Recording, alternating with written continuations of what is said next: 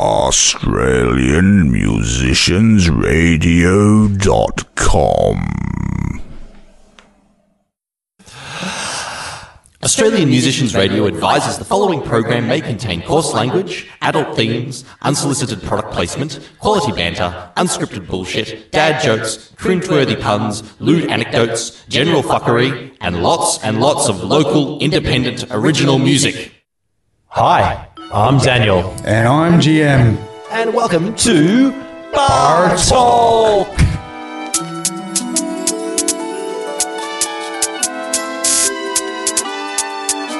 Yeah, no dramas, we don't need a beef with no toddlers. We say moving like road scholars, everything top tier, no garbage.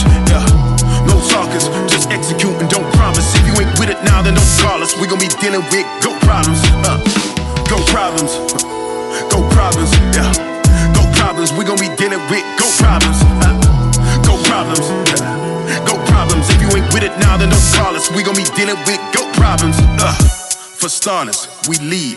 We're largest, the knowledge received, imparted. We're farmers, we seed, we harvest, we breathe. We're targets, we grieve, our martyrs. Better put pause on your plans. Yeah, I'm that confident. 120 keys on the body, about 100 locks on the head. I started out for love, now I'm doing this for bread. And I put on for my cities, Lagos, AK, Birkenhead. I'm that one in every 100 years, and I'm only bound a third the way. My legacy will take the reins if my spirit left the earth today. I put hours in, I worked away. Homie, I climbed the ranks, I earned my way. So many times I've been turned away, but it's all come to what you've heard today. So I'm clean, I'm calmer, Louis and Prada. I sheen, I'm stardust, decreed and charted. Don't bother, just tweets, no parlor. Experience, no karma. That's period, no comma. No dramas, we don't need a beef with no toddlers. We say moving like road scholars, everything top tier, no garbage. No talkers, just execute and don't promise. If you ain't with it now, then don't call us. We gon' be dealing with go problems, go problems, go problems. Yeah, go problems. We gon' be dealing with go problems, go problems.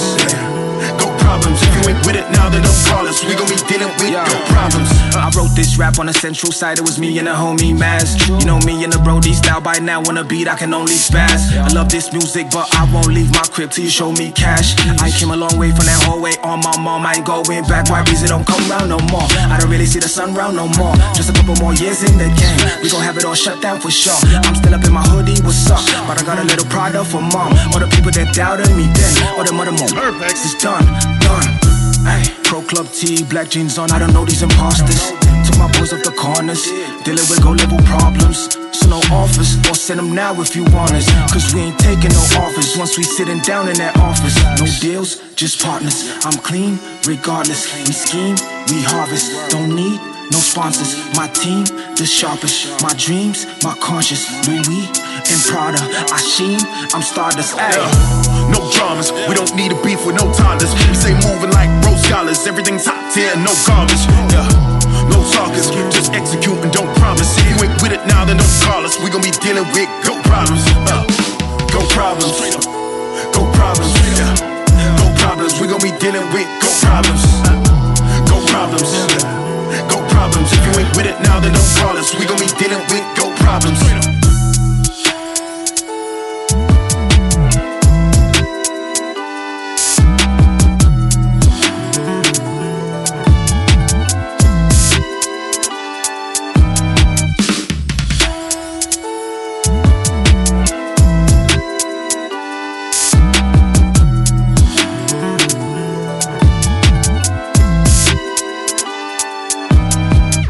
Hello sexy, you are listening to Bar Talk on AMR.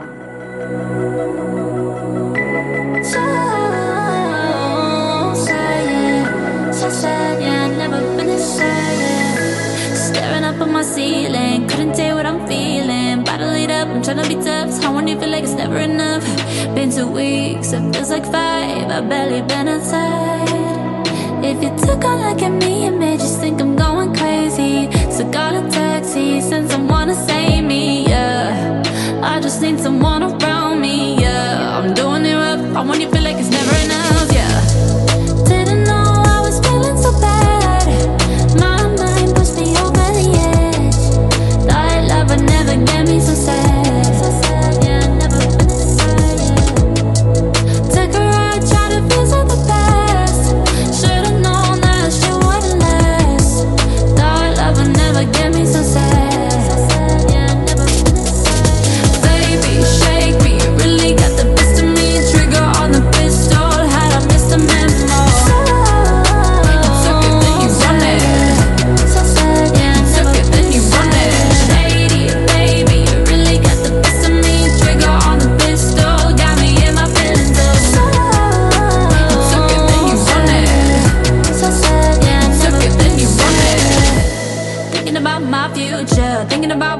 options. If you got luck, then sign me up. I'm climbing up, I'm moving. Better than I've been doing. Yeah, I wanna start winning. Yeah, I wanna start living. Spend too much time losing. Didn't know I was feeling so bad. My mind pushed me over the edge. That love would never get me so sad. So sad, yeah, I've never been this sad, yeah. Take a ride, try to visit the past. Should've known that shit wouldn't last. That love would never get me so sad. So sad, yeah, I've never been this sad. Baby, shake me, you really got the best of me. Trigger on the pistol, had I missed a memo. Took it, then you run it. So sad, yeah, took it, then you run it. Shady, baby, you really got the best of me. Trigger on the pistol, got me in my feelings. Took it, then you run it. So sad, yeah, took it, then you run it. So sad, yeah, I've never been this sad, yeah. So sad, yeah, I've never been this sad, yeah. Hey, folks. Welcome to The Man That Loves His Own Voice. It's The Man That Loves His Own Voice podcast with me, Big D, Dippy Boy, or AKA as they call me, Daniel M. Pern. Mate, I'll let you guess which one's my real name. I'll tell you what, I'm looking at our waveform there, and like yours are bigger than mine. We're not comparing sizes, are we? What? What? It's an audio in-joke, folks. Yeah, it is. No, that's the only thing you'll have bigger than mine. It's your a- waveform. It's to compensate for something else, very clearly. Oh, yeah. Welcome. Bloody 30 seconds in. and Bloody we're already bar talk. doing bloody bar talk. Only 30 seconds in, you've already mentioned the show name. Good job. Good Yeah. form. Just real quickly before we get any further, So Sad by Taylor Wynyard was what you just came off. And then, also Tyler, did I mispronounce? Tyler Wynyard. And Yeah. before that, it was Masbu Q featuring Razor Beezer with Goat Problems. Welcome to episode 46. Probably that's just the best start of the show you've ever had with those two tracks, I think. Well, because, you reckon the music-wise or The how music well wise. I got? No, not your formed my voice. No, sentence. not your voice, Stan. Other people's voices. yes, yeah, You know, no. they're singing voices. See? You know? Do you reckon I'd win in They're in the speaking voices They're department, They're though? entertainment voices. I don't know if you make the entertainment category, do you? I don't know. Yes, you do. Do you reckon this You're podcast Big isn't D. entertainment? It I'm is. It's good. It's good disappointed. entertainment. I love this kind of entertainment. It's all about Aussie NZ music, of course. Independent, and occasionally we chuck in something that we just want to play, but That's you, though. that's I'm not being more all serious. Okay, 99.995% independent. All right. We think. Well, No, you know what that 0.01% is? It's like the germs that get through, and they say this kills 99% of germs. Well, it's this radio station kills 99% of major label music. yes, that's right. Yes, There's always that one little That one one little- song that that one slips through little- our auditing process. 0.01% that gets through. And we find out from when we get hit with a lawsuit. No, we don't get hit by lawsuits because we're Apple licensed, of course, but we do get music occasionally that is from a major label, but via an independent PR, which we love because we love our independent PRs. We do. Speaking of PRs, we had first song sent in by the awesome folks down across the ditch in New Knick-knack. Zealand. Knick-knack, exactly. Goat Problems. Now, as we was, so you came to my place on the weekend. We're having a few drinks, and my good friend, sounds like he had a bit more than a few. No, I was fine. I got home. I actually posted that I wasn't pissed for Yeah, I a saw change. And I remember you asking me, we were playing the video for that first song, the video that I posted today as a Yeah. recording on the page. Yeah. Go and check it out if you haven't already. And you're like, what's GOAT? What's GOAT stand for? And my friend Simon just pipes his head through the door and goes, greatest of all time. Just didn't even think about it. He's like, you know, which one's the bigger rap fan? I'm guessing. Ask the youngest dude with the biggest head, right? Simon. Serious And dude. big head is a Ser- very serious good dude. way to describe him because Yeah. he's a doctor. So take that how you will. Hey, Simon, deflate, brother, deflate. Deflate, brother. Hey, he's okay. That's- No, he's okay. But he did Razor, that's your next song title, He was Deflate, cool. brother. Yeah, no, he was fine. But Paul Simon at your place, because I did go to Dan's on Saturday night and played an Uno championship. But you know what? Oh, yeah. I'm really pissed off at Simo. Why? Right? He turned down fucking North Lane. Like, who turns down North Lane at a house party? Right? I mean, there's only four of us, admittedly. But it's going to piss off the Heavy Reborn crew. Yeah, but he turned down Northland live at Roundhouse in Sydney, recorded a couple of years ago. But that's okay. And then, how's this? He comes back about 30 minutes later and he goes, geez, these dudes are all right. Who are they? So it only took him 30 minutes and Yes. we managed to turn him around. So he's a real doctor. I met a real doctor, did I?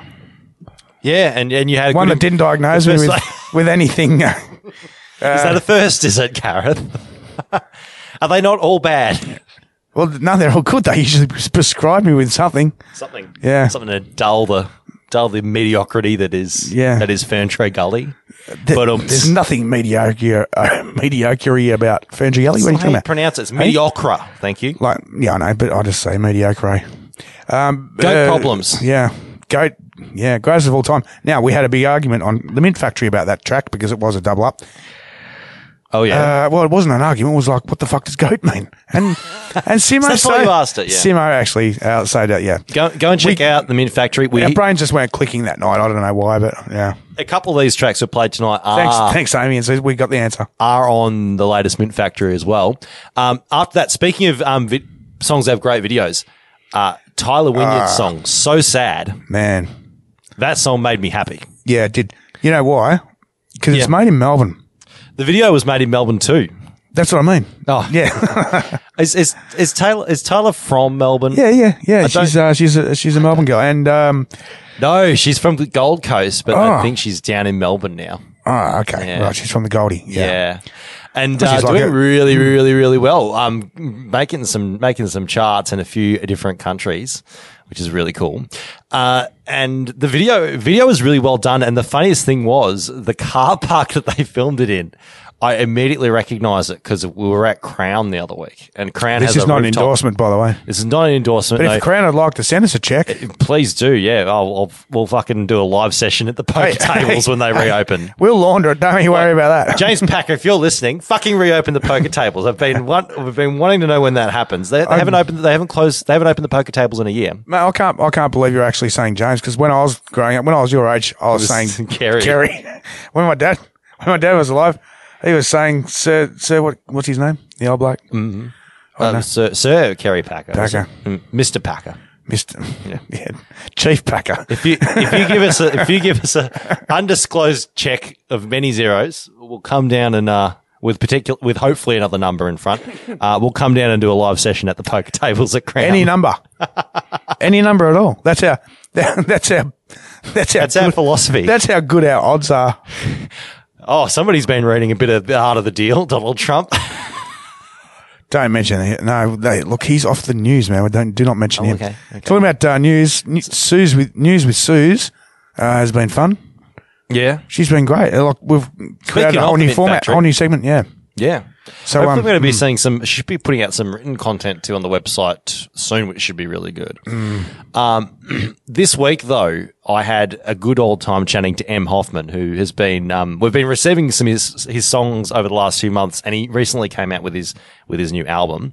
We're going to be playing one of his songs off that album, You Don't Have to Say, before we play the interview with him. Before that, another minty fresh track, Coast and Ocean, a man that needs no introduction in the Australian music scene, with his new single Lost. A bit of rapidy rap. Exclamation mark. Yeah. Oh, this was full on chillness. This just like upbeat chillness. Now, you said he doesn't need any introduction. I sort of haven't heard much of Coast and Ocean because, obviously, as a content director, I'm out of the loop. Even though he gets sent all the content. Yeah. It is Alex Johnson. It is. I mean, look, when you come from the coastal regions, as he is from, of course it's going to be infused with that salt, windswept sort of vibe, which I've certainly got from this. Just, mixing musical styles. Bloody good track, though, don't you reckon? He's probably from Kiama. You reckon? Somewhere like that, yeah. Yeah. I like the phone he's got in his... Maybe Bermagui. It's not far. That's getting close to where your old man is, actually. Yeah. My old man's like 400 kilometres inland. 400 kilometres is like a stone's throw for Australian standards. Come on. Coast and Ocean. This was, again, really cool track. I do, as I was about to say, really like the phone he's pretending to use in his promo pics. I literally have used one of those. What with the Like it was a brand new Statesman. I'm talking 1981. No, 79. Is it actually a car phone? Is that what it is? It was a real car phone, yeah, and you had the box and everything in the yeah. I don't think I've actually. No, that's one thing I haven't used, and this is before my time. It was a CB. It just like I thought, hey, use one of them. Let's put a phone on the end instead of just having that little thing where it goes. It's like those. No, honestly, can I speak to the officer, please? Right, it was like an open line. Johnny, are you on air? So Over. It was a CB. They just kept the line open. Well, it's like one of those. It feels like it's a gimmick with those handles because I've seen the ones. I saw someone the other day with one of those old school phone handles that they now make that you can plug into your mobile. They have no practical use whatsoever. It's just pure aesthetic. It's like, why would you use it? Like, oh, look at me, I'm all hipster. Oh, look at me, I've got my headset phone. Yeah, like the Bluetooth. Or you just hold the phone with the other hand, and yet you're using your other hand Bluetooth with the headset. There's no free hand in this. Bluetooth is so 2008. Bluetooth. Yeah, it's all wired. We've come full circle again. Bloody hell. Why did I get onto this topic? Coast and Ocean. I don't know. It's called Lost! ! That just lost me too. So it's the panic. It's the panic of getting lost. Yep. Yes. Let's get straight onto it, don't you reckon? I think you should. But yeah, the M. Hoffman interview is up next. Hope you enjoy it. I'll be back with you soon, Gareth, before you even know it. Yeah, we've got a bit of info to talk about. Shows coming up. Shows gone by. And Dan's going to show you something. I've got an alcohol review later too. Looking forward to that. I have too. Yeah. Because, it's your shout. Oh, is it? Oh, God. The ways is. Bloody hell. Leeching off me again. Here it is. Coast and Ocean with Lost. And after that, M. Hoffman with You Don't Have to Say on. It's been a while, folks. It's been a while. Yeah, it's only been 5 days. Bar talk. Bar talk. Come get lost. Come and get lost with me. Come get lost. You were from a movie screen. Come get lost. When we touch, yeah, it's rush, so it's lust, it's true. All the dreams that we see are so beautiful. Lost. Come and get lost with me. Hey. She said she wanna take me downtown. Out in Berlin, said I'll come around now. We were in the summer blowing clouds, just riding around the city with our bikes now. Start our day on a bus or a train, singing money over fun, we be saying no way. Passing to the left like a J, we were higher than the Brenner Brigade. Come and get lost. Come and get lost with me. Come get lost.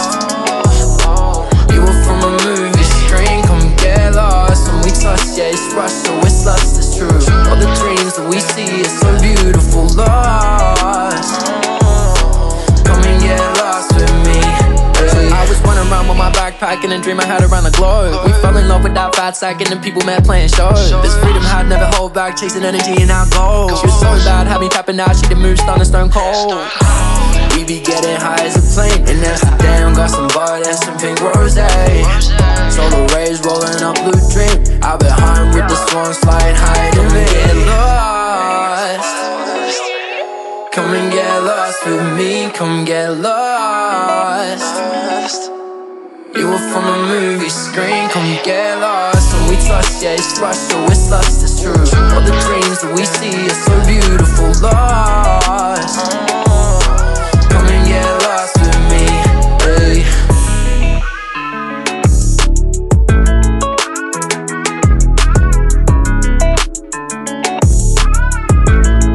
Hi, I'm M. Hoffman, and you're listening to AMR.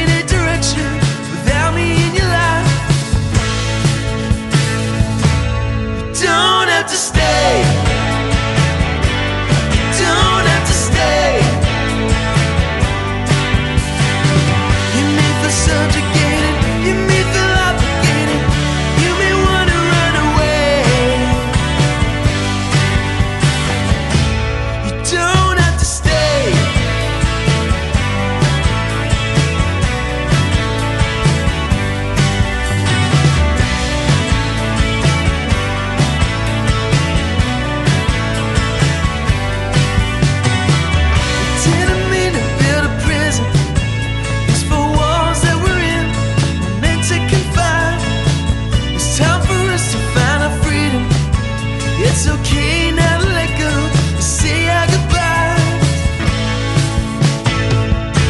You don't have to stay. You don't have to stay. You may feel subjugated, you may feel obligated, you may want to run away. You don't have to stay. You don't have to stay. You don't have to stay.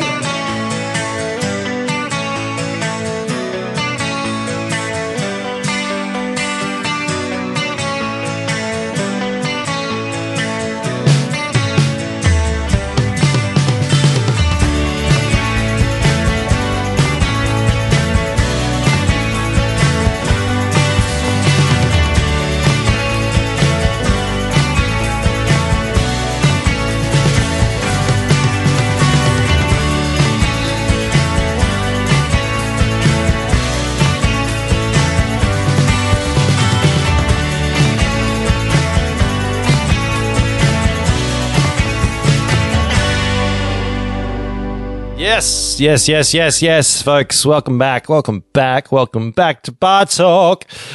That was a sexy little song. That was a previous single off the good man M. Hoffman, You Don't Have to Say.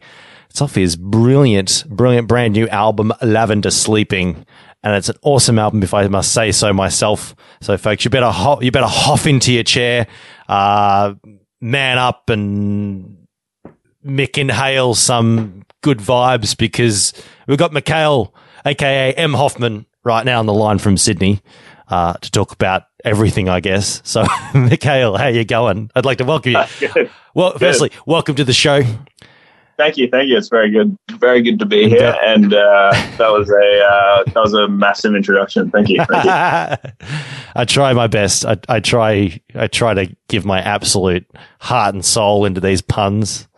No, you did it well. It was, I felt that 110%. Thank you. He's not just filling. He's filling more than a hole there. 110%. See, he's giving it his all, plus an added 10%, folks. That's what I call commitment.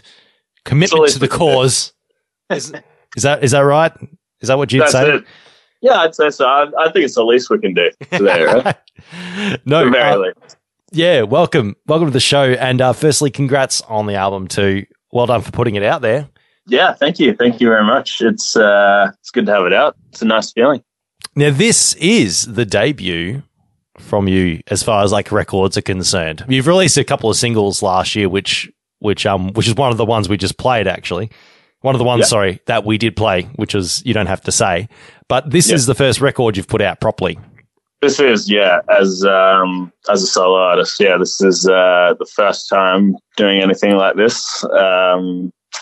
It's everything. Good feelings, good vibes. Yeah, mate, you're all about them good vibes.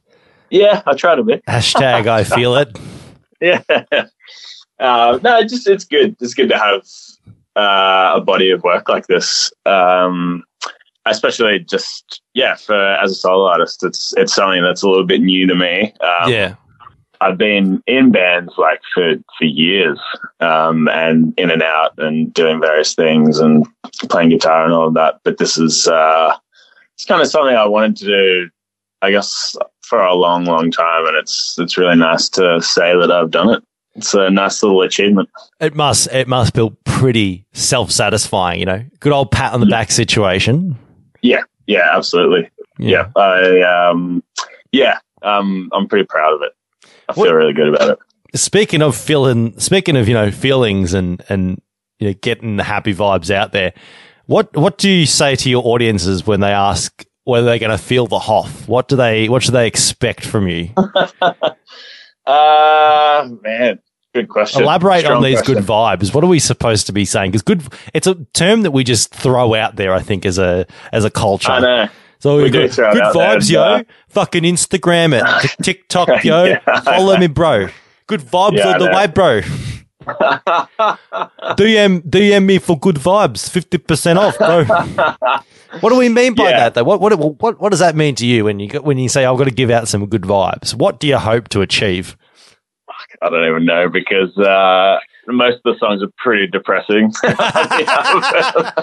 So hang on. Maybe it's just the hope that I won't bring people down too much. No, I was thinking more along the lines of, well, you know, I let people know about my sad, sorry state of affairs, and it makes people feel a little bit better. Yeah, that's it. That's where I was going with that, obviously.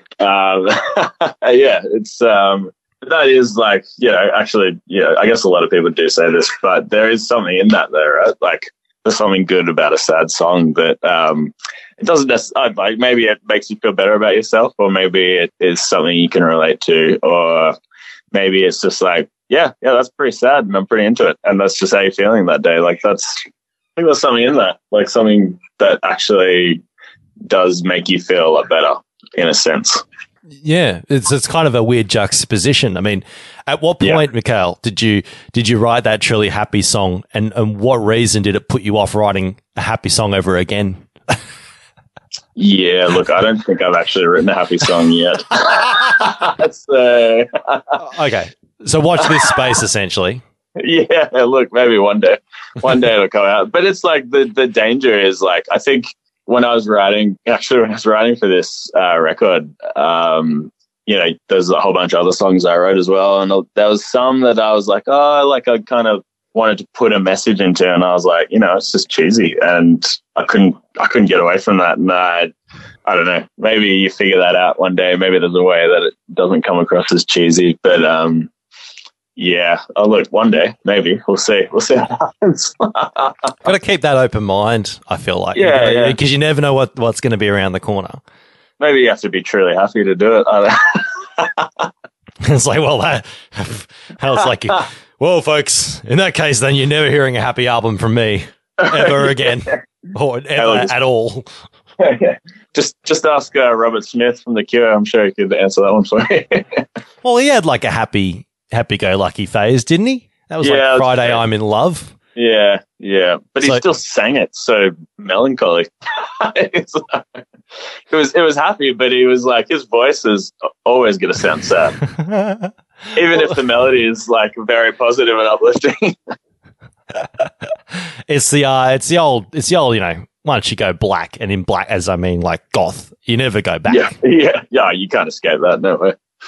And now, Mikhail, you were mentioning before about how you've been in bands and that before, but this is the first proper solo project you've done in your music career. Tell me a bit about some of these songs then, because were these some songs that you were sitting on for quite a while that needed that perfect voice, so to speak, and that you found that through, doing it solo? Or was it a case of, no, I want to do a solo project and I'm going to write a bunch of songs which will suit that style? Yeah, there was a bit of both. I was actually, before deciding that I was going to do anything with this music, I had taken a couple of years off music and was just a little bit burnt out, a little bit over it, bit directionless about everything, but still writing songs, still, working out riffs and like things like that. For whatever reason, I couldn't tell you why. I just was doing it, I guess. And there was a couple of these songs that are like 3 or 4 years old now, that I was just sitting on, and I was kind of like going through, and there were songs I couldn't like let go of them. They were just sticking around. And I kind of thought, I'm just going to demo some of these out and like work on some arrangements and get some ideas together or whatever. And I was going through a pretty heavy, 60s phase, like Beatles, Birds, Dylan, like all of that, like listening to a lot of that stuff and listening to a lot of like 12-string guitar, going through a lot of Tom Petty, listening to Williams, like stuff like that. Yeah. And Stevie Nicks, like all of that. And just like kind of just listened to all that kind of stuff. And that was all kind of just resonating with me a lot. Like a lot of those arrangements were really resonating with me. And I found like a lot of these songs where that was all just coming out. And so it was like, I wrote a fair amount of songs, and I was just kind of just really getting excited about it for some reason. So I just kept going at it, kept chipping away, kept working at it. And was like, I think it was the first time in a long time I was enjoying the music that I was writing. Previously, before, I was in bands where someone else was writing and we were just contributing like music or parts or whatever. And I was always writing like behind the scenes, thinking I would do something with it one day. But this was like I'd never, I don't know, I didn't really like anything I was writing, or I think like anything I'd written maybe like 5 or 10 years ago, I don't think anyone would have wanted to listen to that. I definitely don't want to listen to it. It just was like, it was just, I don't know, it just didn't work for whatever reason. But this stuff was just like really sitting really well with me. And I think that maybe I was finding myself in a position where I was really happy with the musical inspiration that was coming out of me. And it was the kind of music that I thought I would listen to. I guess like I was thinking, oh, this is like a song that I would happily put like in a playlist. I'd happily listen to this. And I'd never really felt that about a song before. Yeah. It's kind of the first time I actually like properly felt that. And so that was kind of nice. And then it wasn't until another friend of mine who I was kind of like, we were jamming a bit together because we were both kind of getting back into writing and stuff. And he decided that he was going to start recording some of his music, and I thought, yeah, I could probably do that too. And just tagged along. You just it was I don't know what it was, and just stealing everyone else's good ideas. yeah. Isn't that what art is sometimes? But I played guitar on a couple of his tracks when he was recording, and then I met his producer, my friend Charlie Finn, who's a country artist here in Sydney. Yeah. He's from America. He's a country artist here. And then his producer, Tim McCartney, I met him in the studio and then had a meeting with Tim, and I was like, what do you think? Could we record some of this music, whatever? And he was really nice and said yes, which is nice to hear. That doesn't make me feel so bad now, because you mentioned that, you played on some of his tracks, you stole his ideas. It's all pretty even. I mean, I didn't steal any of his musical ideas. I just kind of thought, yeah, I could probably perform music again. And I don't really know what it was that made me think that I could, but I just suddenly felt a little bit rejuvenated about it all. And I just turned 30, and there was always the thing. I think what was kind of bothering me prior to turning 30 was like, it's just this whole lie of the industry and everything is that, late 20s, early 30s, you kind of like, can you keep doing it? Is it too late to start or whatever? And then I hit 30 and I went, nah, yeah, this is it. This is like the perfect refresher. I don't know. Something about hitting a new decade just made me think everything was possible again, which is kind of nice. It was very refreshing, and it kind of gave me the energy that I needed to keep writing and record the music. Do you reckon that that initial process of starting the recording process had to occur first before you had that rejuvenating feel, or was it the other way around for you? I think I'm not sure. I can't actually pinpoint the actual moment. Yeah. I think what was really cathartic for me was I went from writing, I had songs that I'd written and they were just like me and a guitar, to I started to just like demo them on the computer and create my own arrangements from there. And something in that process was quite addictive for me and gave me fed a lot of energy into my creativity. And doing that just kind of like by myself and going through and just kind of trial and error and doing all that stuff. By the time I got to the studio, the songs were pretty much fully formed. We didn't really change that much from the original demos, because I'd already spent it was probably 1, maybe almost 2 years of demoing some of these songs. Yeah. And I was just loving that process. And then it wasn't until we got in the room with a producer who would actually say, okay, maybe you need to change this part, or, you've probably labored on this a little bit. We can cut and paste here, or we can do things differently there. And that, again, was another, I love that process. I love being in the studio, doing that, going through that process is really like, I just love it. There's like anything's possible when you do that, which I think is really cool. Was it a case of you felt like you missed it since your band days, that it just felt like going back to, it was like sort of a nostalgia almost for those previous projects you've done? Yeah, definitely. I think it just, there's a lot of that, like that creation when you're creating with other people, like there are other people in the room and you're all together and you're feeding off each other and you're like, everyone's inputting something. I think there's something really special in that.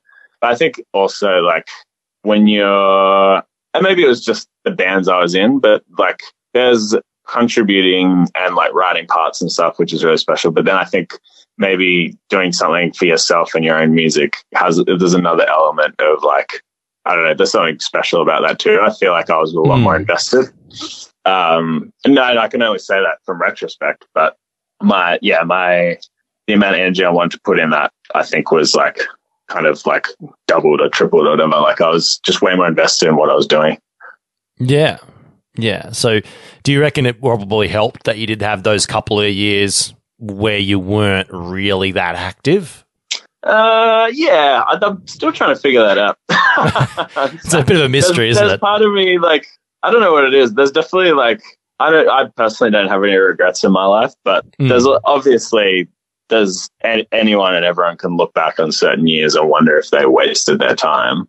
But I think that I wouldn't have written the songs I've written now if I'd gone. Like there's no way I would have. Like the music I was writing in my early 20s and all of that was just Death Cab copies. It was like, that's all it was. That's all I was writing. Just like sad, Midwest American emo. Like that's like, it wasn't original at all.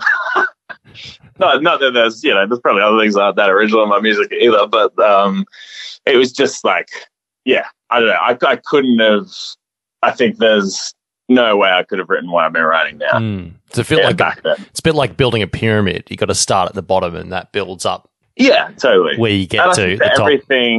Everything's inspiration as well, right? I think I listen to music a lot, and working in hospitality, I'm always playing music, listening to music, and doing all of that. There's always music playing. I've always grown up just listening to. I used to spend my time in high school just headphones in. That was like all I did, just listen to music at home and just dissect parts and everything. I think that, like, regardless of whether I was playing along or not, that stuff still influences you and that stuff still comes out at some point. And I think that was like, if anything, those couple of years of being inactive musically in a public setting definitely still had a lot of influence in what I was doing when I was writing art.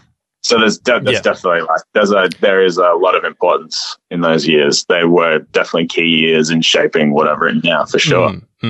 Even just processing thoughts and ideas and processing things that I've gone through as a person in my life and people that I know, and just general life, and processing all that. Like songs come out of that stuff too. It just comes out eventually. Yeah. Do you think there is something that you sort of look back in reflection and go, oh, that? Like you look back at either at some sort of song you've written and go, wow, that I don't think I could have done that when I first started. Like I can really tell that I've improved. Yeah, absolutely. 100%. I think one of the big parts in my sound, like guitar wise, is like using a lot of chorus and reverb with my guitar tone. And that's very like, comes from like a Johnny Marr kind of sound, because I love Johnny Marr. Yeah. And love his guitar work and everything. But none of that was coming out when I was writing a while ago, but it's only been recently that I'm like, oh, that sounds like Johnny Marr wrote that, or like that could fit in like his catalog kind of thing. And that's just like, it doesn't happen straight away always, but sometimes it just comes out of you eventually. Yeah. It just leaks out somewhere along the line. Yeah. You were mentioning before too about how you did a big listening binge of a lot of the classics from the 60s and that. Yep. So was that an intentional thing you wanted to do, or did you just decide to stumble across a lot of the old landmark records and go, right, I've got to get around to listening to this? Was it just one of those things you had to just get through? Just like, I need to do more of this. There's part of that. I didn't grow up. I grew up, the only things I listened to growing up, my mum, when I was born, she became like a Christian just as I was born and threw out all of her CDs in some kind of purge.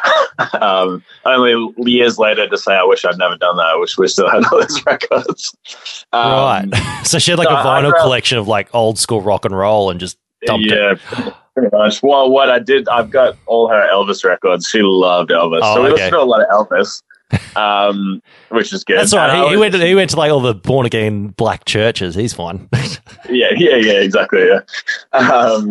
Growing up, I just listened to the radio, and I never really had the listening to, like, you know, your parents have these like classic records that, you know, they might listen to on like a weekend afternoon or whatever. That was never like something that I really had. I did a lot of music discovery for myself.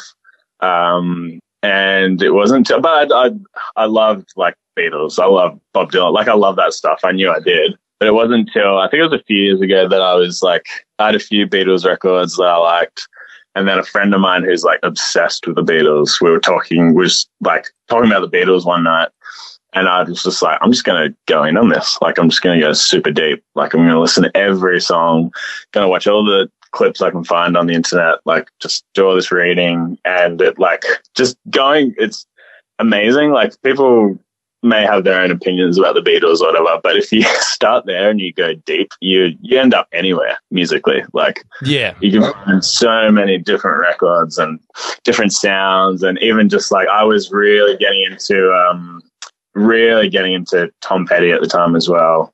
And he had just passed away that year as well. And so that kind of gave me even more of a reason to go deeper into his catalog. And just the 12-string guitar alone, that was something I just looked up every song that had 12-string guitar in it. And, you know, the Byrds and Lucinda Williams has a lot of 12-string in her arrangements and all that, like kind of that like country, but not country, like that really like rough alternative Americana sound. You know, like Wilco and like all those kind of bands. That stuff is like, I just could not stop listening to that stuff. And it all kind of fit in that, like, yeah, I guess that classic rock. But then there was also like a lot of bands too, like the Smiths, like Johnny Marr uses a 12-string. They borrow sounds, the Stone Roses, a lot of influence on John Squires, the Byrds in the 60s and stuff. And so that's all like, I just listened to so much of that music. And I think that like, they were all like, and it was also just a realization of like guitar sounds and songs and stuff that I knew. But then I was like, I like this style of guitar playing, and I want to, you know, find that tone, find those sounds, find those guitars. And I did that. And I think actually for me as well, like I ended up buying a Rickenbacker 12-string and then started writing a lot of these songs. And that was just like, it was like a new paintbrush. It just kind of like gave me this whole new light.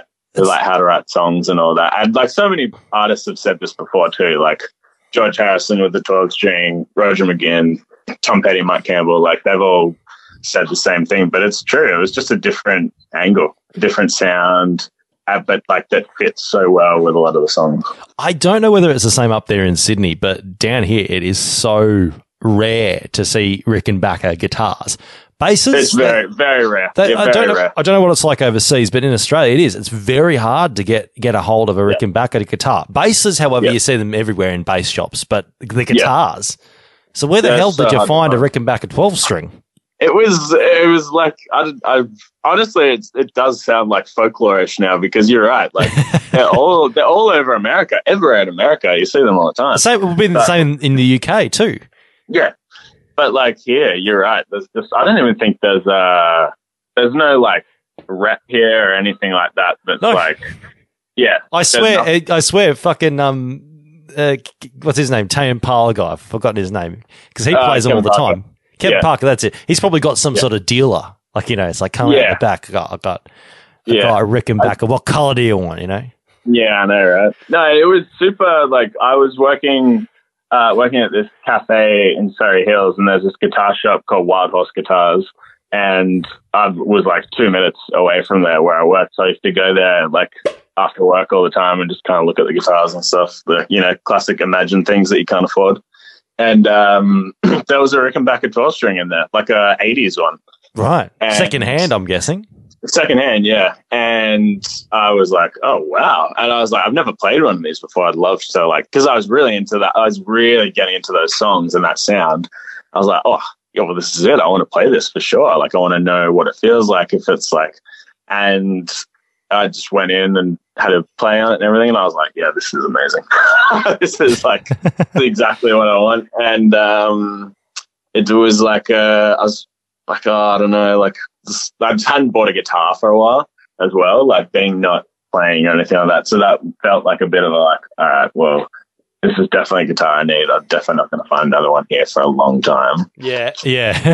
And kind of just bit the bullet and got it. And I feel very lucky to have it. It's a great guitar. It's really helped with a lot of the sound, and yeah, it definitely, I would say that guitar was a bit of a catalyst in a lot of the shaping of the sound of these songs. I was going to say that the unsung hero of the record. Yeah. Pretty much. And funnily enough, it's only in like 3 songs, but a lot of the songs, well, a lot of the songs that I wrote, let's say. Well, it's pretty funny because like a lot of the songs I wrote actually had it in almost every demo. Right. And then it was kind of like, well, maybe we could scale it back a bit. So that obviously wasn't your choice then. It was definitely a producer choice. No, it was kind of like a joint. Even me, there was a couple of things I was like, okay, I don't really need 12 string in this song. I wanted to, there was like having 12 string, or there was like maybe a different instrument might be a good idea. And just like getting a little bit more depth in some of the songs was an important part as well. But it was definitely like the catalyst in like how I was playing and like the style and all of that definitely helped a lot with that. Yeah. At that point you realize, this is definitely a phase. I don't want to oversaturate it. Yeah, exactly. I think it'll pop up in a lot of my music for a long time, but yeah, it's not, I won't be playing it in every single song. Have you played it? Have you used it live? I did actually for the first time. We had our album launch a week and a half ago, and the first track on the album, Old Home, has a big like birdsy kind of like 12-string riff on it. Yeah, and I was like, well, we're doing the album launch. We played the album from front to back, so I was like, it's got to be done. We got to do it. And it was great. It sounded awesome. Yeah. So, I mean, actually, the segues really well into what I was going to ask, because, of course, you did play. That was, of course, the album launch out on April the 21st. Yep. That's amazing. Was it the first show you'd done in ages? Second, actually. We did it was the second. Yeah. I mean, it was the first one in a while. We did a single launch for Feel the Fire a month before that. Mm-hmm. But that was our first full band show. Yeah. So last year I'd done a couple of like solo sets, just with acoustic guitar. But this was like there's our first couple of like full band shows. And even the single launch, it was just the 4 of us, 2 guitars, bass and drums. But for the album launch, because we were playing the whole thing, I got David Andrew, who played all the keyboards and piano and synths and everything, organ and all that. So he played with us as well, and that was really awesome. That was quite a special night. I'm guessing it must be like these. Well, I'm guessing these recent shows you've played have been some of the first band shows you've played in quite a long while. I'm guessing. Yeah, there's a bit of that too. What's it like coming back to playing on stage with other people? And do you notice any difference compared to your old band shows? Yeah, I mean, I love it. I thought that I would hate it, to be honest. What kind of fantasy world are you living in? You hate playing live. Well, the problem, I get like, I think because I've previously been playing guitar for other people, I get really nervous when I play guitar for other people. I find that the pressure of playing for someone else's music and not fucking up any of their parts. It's the wrath of a bum note. Well, it's not the wrath, most like I might not get in trouble for it or anything, but at least like I'll be like, well, we're putting on a show for someone else. I need to be, I need to be at the top of my game. And I personally don't call myself a lead guitarist. I can play parts and stuff, but I've got to like I'm much better playing rhythm and singing. Like I'm naturally better at that. Yeah. And I think that because I play for my friend Charlie, who I mentioned before, I play guitar for him, and I play guitar for another guy as well, Lawson Hull, and I'm way more stressed out going into those gigs than I was in my own, which was, I honestly was surprised. Like the first band show that we played, I thought, oh man, like I'm probably going to lose my shit. I'm just going to like freak out. Like, I don't know, I'm going to have to, I can't get super drunk either because I want to perform properly. And I was like, oh, what am I going to do? Like, and I was so comfortable. Like, I don't know if it came across, but at least I felt really comfortable in what I was doing. And I knew, like, I think it's just my songs. I know my songs inside and out. Like, I know the other people's songs as well, but this is like, I don't know, I'm more connected to these songs, and I just had this strange confidence. It's just, I guess, well, I suppose it's good because then if you've got that confidence, usually it shows. There's usually the audience can a good attentive audience, which I hope you do have, can actually pick up on that, and it can really elevate those live shows because you can really play around a bit more when you're feeling really comfy with the set, I suppose. Absolutely, yeah. No, I think it was good. We were doing we still had a couple of sit down gigs.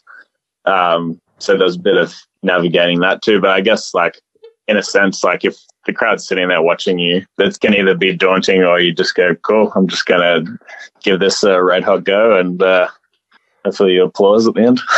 Fair enough.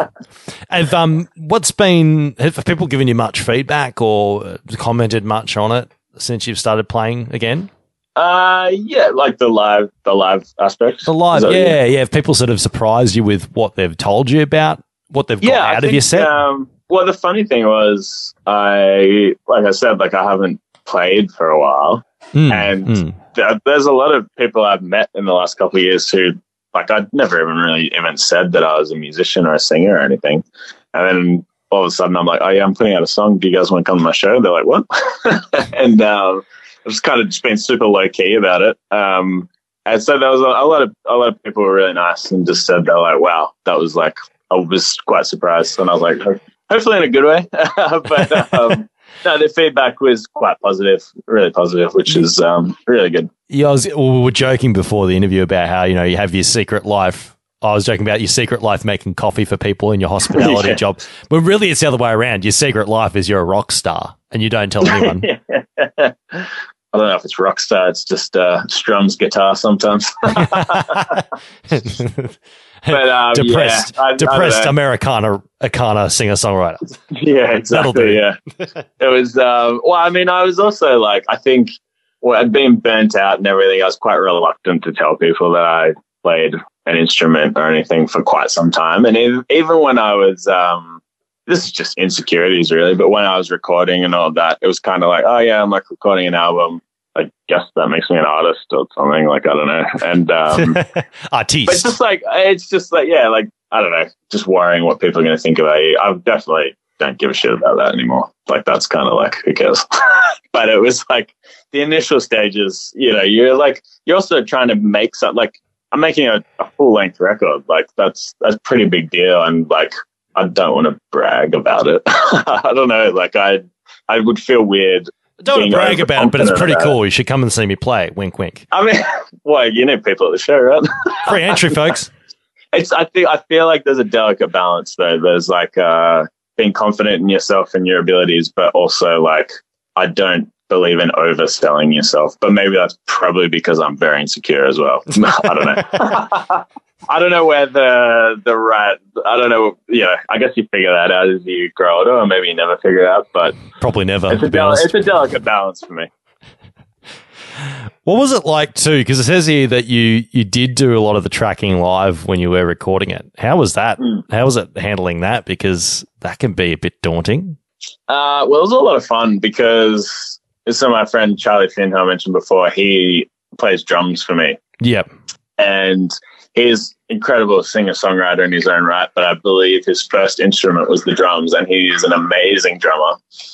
And he and I had met like a few years ago, and we have been spurring each other on ever since we decided we were going to, start doing music properly. And so he and I have a very, very good understanding about music. Like we like all the same things, all the same genres, all the same sounds. Yeah. And he like co-produced a lot of the record as well. And so doing that in that live setting was actually really good, because he just knew. I didn't really have to give him any direction at all. And we just played through. We just kept playing through the songs. We only did, because we recorded a few songs earlier on, I had a different drummer. I had actually Harry Day from the Middle Kids played on a couple of songs. Mm-hmm. And then we had like 4 songs that we recorded with him and done a bunch of other stuff. And then it wasn't halfway through last year, we decided to do another like 6 or more songs. And that was what we did live with Charlie. But I think the cool thing about that was there was a lot of like, the vibe was really good, because it was the 3 of us. So Tim, the other producer, he was playing bass, and we were set up in this big live room, and everything was like close mic, but we had all the amp rooms wide open. We had microphones, all like ambience mics all around the room. And we just tried to make it sound like a bit of a big hall. And yes, the old milking that room dry. Yeah, trick. Pretty much. Yeah, that one. You know that one. So you got to be careful where you step. You'll probably trip over a cable or something. Yeah, look, I may have stepped on a microphone, but don't tell anyone. But why is there a static coming through the line? Oh my gosh, I don't know. There was fluoro tape everywhere, but it became quickly apparent that I'm not the kind of person that looks down when they're walking. So, but it was all good. That's on you, Mikhail. They've done their job. OHS, they've made it fluoro. They've made it easy to see. If you're not even looking, shame. Look, I only did it once, so just once. And we weren't recording what happened, so that's better, right? I don't know. Could be worse. Yeah, probably. It's really muffled down there now. What's going on? Yeah. Why are the low ends so poor? Yeah. But no, that like created like a really good sound. Like I'm really happy with how the drums came out, because there's so much bleed in those microphones, and it sounds like a live room, which I think is really cool. And we tracked everything else. Like I overdubbed all the guitars after that. David played, piano, organ, synth, whatever over the top as well. And we just retracked some of that stuff. But that bass, the idea was to kind of capture that rhythm, that main rhythm section, and keep that like as one kind of unit. And I think, I like how it came up. So that's the most important thing, isn't it? Yeah, I'd be a bit worried if you said, "Yeah, it was okay." Yeah. Well, yeah. You can listen to it if you want, but. What was I saying before about overselling myself? That's yeah. So a little bit of self-deprecation never hurt anyone except yourself. Yeah, true. But yeah, I think it was really cool. It was Tim's idea to do that, because we previously, like I said, with Harry, we tracked drums, bass, guitar, everything separately, and it sounded really good. I wouldn't change any of that, but that live stuff, I think it just gave it a really different feeling. Yeah. Like, a really good feeling. Like it felt like I'd still listen back to some of these songs and I'm like, it really does sound like we played that a lot of the time. Like, apart from things I can probably hear, but like it does really sound live to me, which I think is really good. Yeah. That's cool that you got the sort of the tone across that you wanted to without sounding. And we did most of that in just 2 days, I think. That's the beauty of it, isn't it? So efficient. Yeah, really. I think we actually did most of it on the first day, and then the second day we just did a few extra takes and a couple extra songs, and that was that. It was awesome. Nice. it was very efficient. Yeah, so quick. How tell me what you got. What's on the cards for the rest of the year? Because I don't know. Have you got much more planned at this stage? Just shows. Yeah. You got any? Going to play shows. You got any tours? Wink, wink, coming along. You know, you got any chance to come down and see you down here, down these parts? I would love to come down there. I was actually talking with a friend of mine this morning, who's got some contacts down there, and he's like, I was like, oh, you know, like I've just put music out. How do I even know if I have an audience? You know, this, and he's like, just go, just go down there. Fucking You'll play. find out by like just playing. And I'm like, yeah, that makes sense. So yeah, maybe I would love to. I'd absolutely love to go. I love being down there. Have you got any other shows coming up too that you have already announced at this stage, or is it just not yet? We haven't announced anything yet, but there's a couple more that I think will happen in Sydney. Yeah, which would be fun. I think we got one almost. I've just got to secure the dates, but the one at the Duke in Newtown, Enmore, sorry, which would be fun. And then we'll try and get a few more happening. I'm definitely keen to, like I said, I thought I was going to be terrified and hate playing live, but it turns out I actually love it. So, which is good because you kind of need to do it. Yeah. So it would be a bit worrying if you didn't. Kind of a necessity to the actual, the whole thing. So yeah, I'm just going to try and book as much as I can and just get out there. Cool. I really want to get the album on vinyl at some point as well. So we're going to look into how I can make that happen. So you can imitate your heroes even more. Yeah, pretty much. Yeah, exactly. Now we're going to play it is the most recent single, isn't it? It's Feel the Fire. Yes. Yeah. We're going to play that in just a sec, actually. Tell us a bit about it. Like, what's going on with this one? Because why did you pick it as a single? Well, I think... Well, this was actually the most recent song I wrote before we recorded everything. It's a studio song, is it? Yeah. And what happened? I was like mucking around with some chords, and then this kind of came out. I wrote this like early last year, and then I was like, I think this will really fit on the album. While we were trying to like figure out when we were going to record and all that, I was just like, yeah, I think this is a great song to go on the album. It's like, it's kind of come together really quick. It's a good, like, it's like one of my more upbeat numbers. I think it would be a good single. And yeah, which ended up being the lead single. Like we all kind of agreed, like this would be a good like introduction to, it's kind of a good follow up from like a song like You Don't Have to Stay. But like musically a little bit similar, but maybe a little bit more like rock and roll. And yeah, so I thought it would be a good song to be like one of the lead singles. It's so much fun to play live. I really, really like playing this one live. It does sound like it'd be an awesome live track. Yeah. Yeah. It's very fun. Is it one you normally put towards the end of your set? Or yeah, we did. Yeah, we did have it like almost like second last song, I think, for the first time. When we played the album, we actually just played the album front to back. So it was like towards the end of the set, like it is on the album. Yeah, so much fun. Really fun to play. Nice. Well, we're going to play it for you right now, folks. So enjoy it while it lasts. Thank you so much, Mikhail, for coming in and chatting to us. It's been good fun. Please give the album a stream and a listen to it when you can, and definitely go to one of his shows if you're up in Sydney or that area, or if he ends up coming to where you are. Bloody go and see him, because I'm sure it'll be a good time. You, me, and Rick and Becca. I promise. Nice. Well, let's play it. Well, actually, what do you want to introduce us out to the song? Tell us who you are. What we're about to listen to. Wow, this feels very 2000s radio. I love it. Thank you. I'm M. Hoffman, and this is my lead single, Feel the Fire, from my debut album, Lavender Sleeping. Yeah, let's spin it.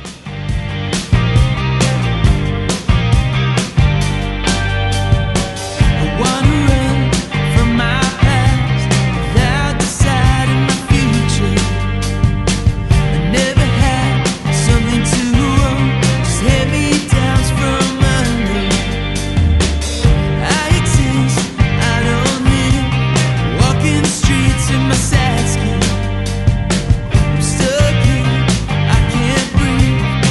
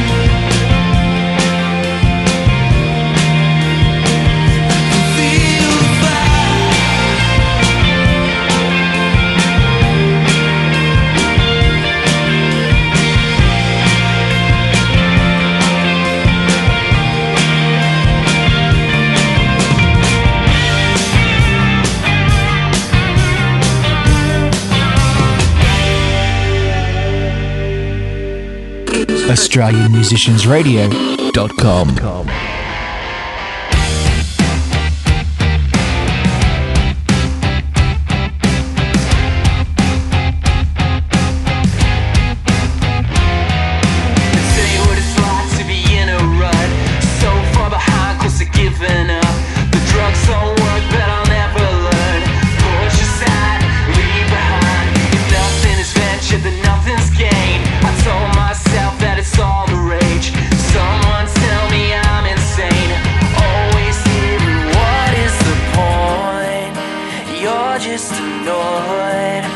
Don't give a damn, I am what I am.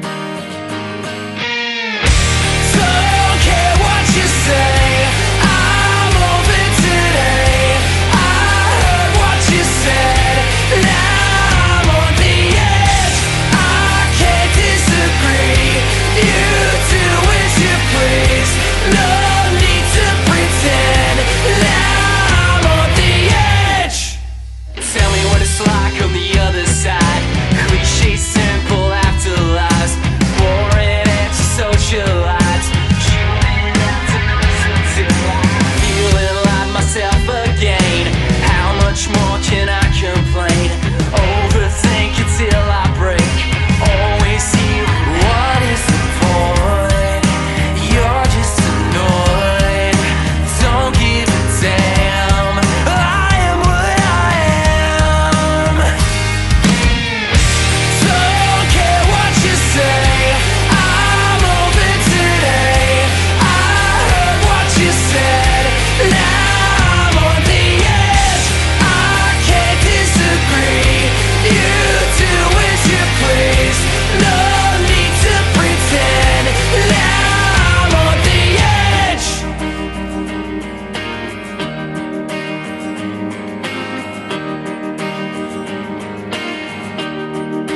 Pressure on me, wanting to be rolling with ease while accepting defeat. What is the point? You're just annoyed. Don't give a damn, I am what I am.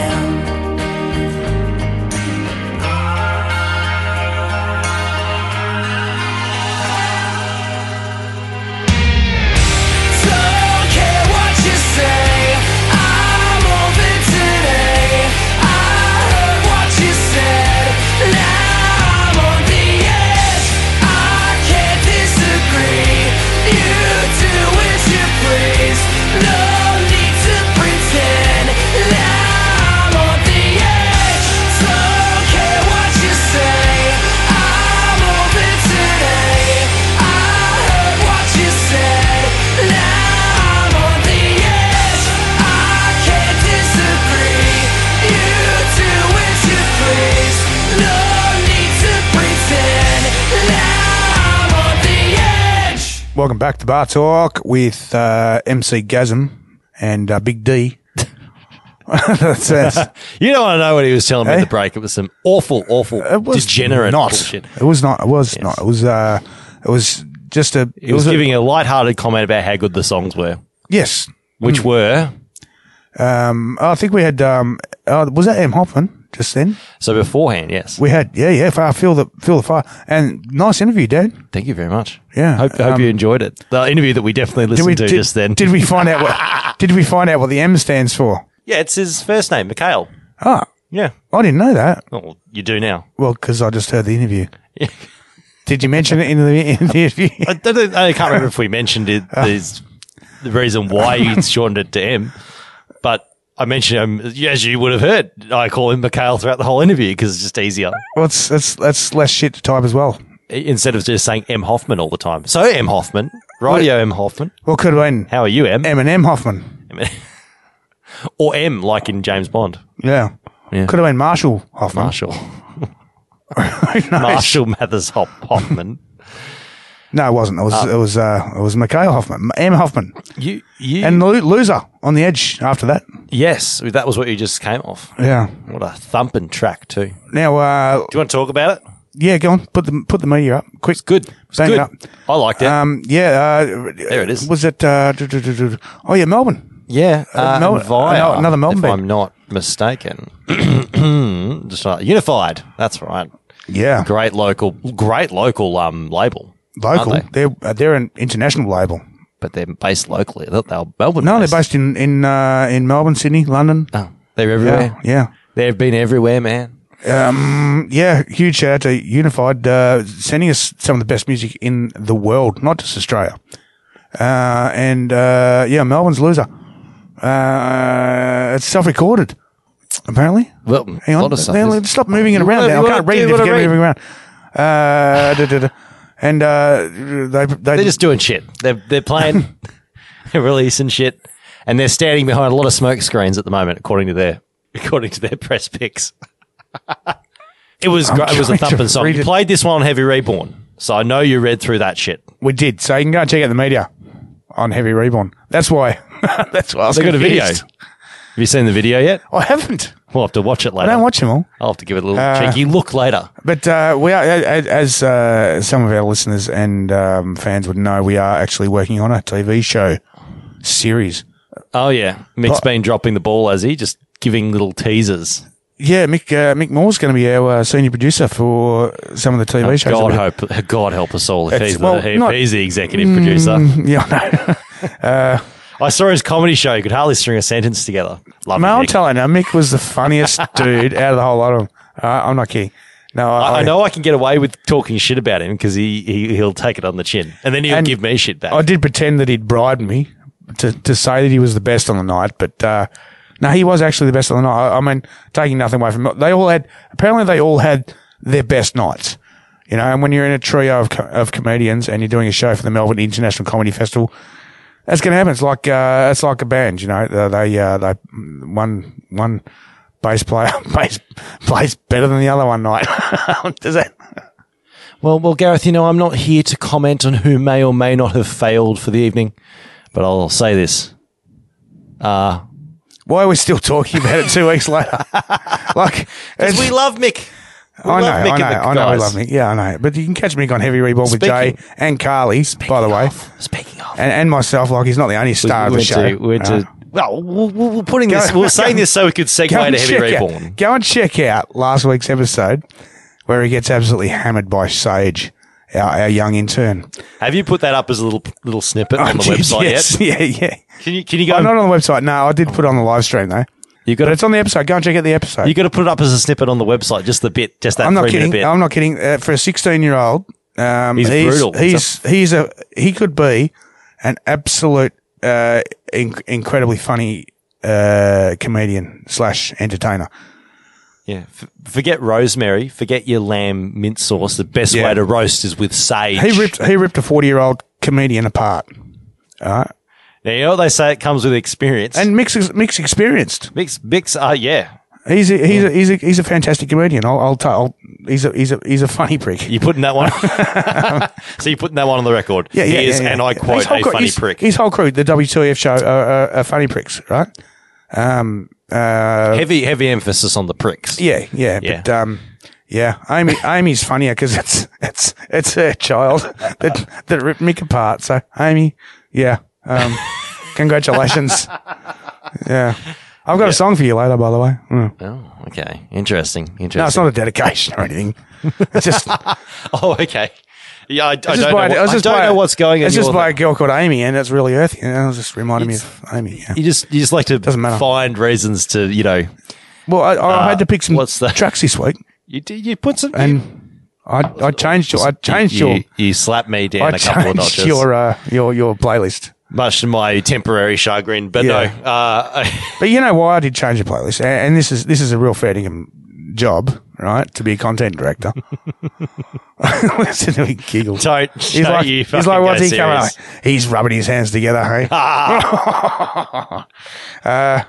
No, but I did give you a promotion this week from senior producer. Yeah, I'm still waiting on that raise to executive producer. No, monetary raise. Yeah, if anyone wants to sponsor us, Dan needs a raise. Heavy Reborn. From $0 to $1. If anyone has got $1 to spare, please go and donate. It's what I need, folks. We'd love that dollar. We'd love sponsors. Like, really, send us a message, amr@airplay@mail.com, or hit us up on our Facebook. But or personally, check out Heavy Reborn each week. Yeah, it's a stoinker. They're coming out with the stoinker of a show, like Loser, which was featured as we said last week, and great editing by Jay, great presenting by Mick and the crew, and great roasts via Sage. Yes. Don't forget Mint Factory too. We've mentioned it before, and we'll mention it again. A few of these tracks do get played on the Mint Factory as well, and for good reason. Look, Mint Factory pretty much represents the whole indie pop rap world, freaking everything that's not heavy. And you've had 2 episodes in a row, 2 monster episodes with like 16 tracks each now, haven't you? Really pumping them through the content. Last one was only 12, but it was an absolute ripper episode. But huge shout outs again to Suze with the new AMR News with Suze, who's doing a fantastic job. You need to get that ID recorded. Yeah, and Amy, who has taken on the job as a senior presenter. Not only that, but she's helping out with some incredible stuff behind the scenes as well, including grants and creating a curriculum to work with NDIS participants. Very nice. So teaching people with whatever issue they have in life skills. There's a lot to learn. Yeah, Amy's actually an anthropologist. I said that when I'm pissed, by the way, without spurring my Are you just sleep. proud that you can say that when you're pissed? Anthropologist. You've slightly underpronounced the ra. I'm an anthropologist. I'm an anthropologist. I'm going to apologise for his mispronunciation of apologist. I mean, I just said it wrong too. There you go. Anthropologist. And you haven't been drinking. Well, I didn't mispronounce it. I just said the wrong word. I've had one beer and 2 wines, right? That's all I've had. Only because you wanted to do an alcohol review. We're not there when yet. Is it? There's something unlike you. How much more do I have to drink to get to the review? That's on you. That's on you. This is what you do every time you say, I'm going to turn up. I'll be there after 7. And by 9:30, right, I've bought like half a dozen cans thinking, okay, this is going to take 2.5 hours. I'll have half a dozen, maybe half a dozen and a wine. But by the time you get here, I've had half a dozen of wine. I've stolen 3 beers off Steve, and I've asked you to stop off at BWS on the way. And thank you for mentioning that, because I did him a solid. I bought him a bottle of wine, a whole $4 bottle of wine. $4.50. No, it's only $4. Yeah, it's on special. Oh, okay. Hell, that's why you asked me for it, because you knew how much I'd appreciate the rounded figure of that price. It'll give you a rounded figure. I bought you a 10-pack. I know I bought you a 10-pack of Nelson Canning for your birthday. Yeah. I thought he's going to enjoy this. Yep. That was on special too, folks. I tell you what's on. There's a discerning pattern going on here. I forgot where I was going. No, that's it. Slap a 5. I won't touch it unless you slap at least a 5 cent discount. I was going to do an alcohol review for Henninger. We've reviewed that before. I thought that's why he's just got the empty bottle. That's why I give up, because I keep going on the same shelf at Aldi. So I can't remember what I've reviewed, but if you slap the bottle in front of me and you go, Daniel, let's review this, and I'll look at it and go, no, we reviewed that back in late 2018. Fuck off. How about we review a show? What shows have we seen? Don't know. Come back to me next week. I'll watch some between now and next Monday. Alpha Wolf, fucking brilliant. Yeah, I saw them last week. You mean live shows, right? But I missed out on. You meant TV shows. I missed out on a couple of shows last week. Who did I miss out on? The dude from Noiseworks, Josh Belby. What's his name? Steve Belby. I missed out on him, unfortunately. But geez, there's some big shows coming up this week. By the time this comes out, I will have been to North Lane in a mosh pit. Nice. And Thornhill's coming up this Wednesday. Sorry, did I say North Lane? Did you say North Lane? I fucking wish. You're getting Saturday night confused. You know what? I've never had. I'm serious. I'm 50 years old. Oh, sorry, 45. I've taken 5 years back. Yeah, okay, fair enough. I'm 45 years old. I've never had a man crush before. Marcus Bridge from North Lane. I've got a man crush. You have to Google him up now. Pause the episode. No, I'm telling our listeners to pause. I'm fully heterosexual, but I'm telling our listeners I've got a man crush. To pause the episode, go and look him up now on Google and then Marcus get back Bridge. to us. Marcus Bridge from North Lane. Mate, he's a fucking stoinker. And so is the band, generally speaking. Yeah. But North Lane are right behind him. Sorry, did I say again? Thornhill. Thornhill, who you're going to see on Wednesday. Who I see on Wednesday. That's yesterday. Release, you would have already seen last night.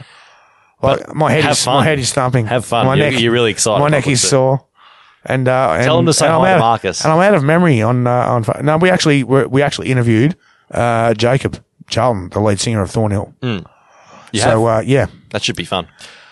And Sunday, Rod Whitfield, huge announcement. Rod Whitfield, one of our chief heavy journalists here in Melbourne and Australia, indeed. He's been a chief writer for Heavy Magazine, Beat Magazine, and of course former AMR Heavy Reborn host. Yeah, as well as a plethora of Australian heavy publications, as well as regular publications.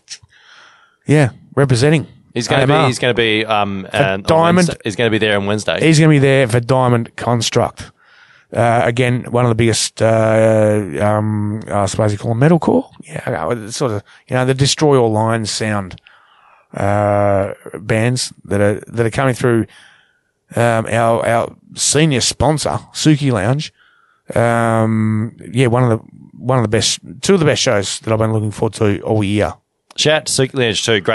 Great business and music partner. I was chatting to Steve on Sunday. Yeah, had a beer with him. Yeah. Big shout out to our other business and community partners too, with BizOpt and Drum Power. Absolutely. Music Factory, otherwise known as Music Factory Direct. In fact, I've got to give huge shout out to Drum Power because I still owe him for the Zoom mic. Like it's not a lot of money and shit, but yeah, we do love Adam and Colt and the crew at musicfactorydirect.com.au. Now, we're going to be back real soon. Before we do that, we're going to quickly mention what we're going to be playing right now. Georgia Lines is up real soon with her, No One Knows, and then after that, we're going to be playing Reese Lucia. But Georgia Lines, let me bring up. This is our Kiwi. This is another Kiwi. Does anyone know who she is? Injection. Huh? Does anyone know who she is? I don't know. I think I'm on the lines for this one. No one knows. But yes, that is the name of the that is the name of the track.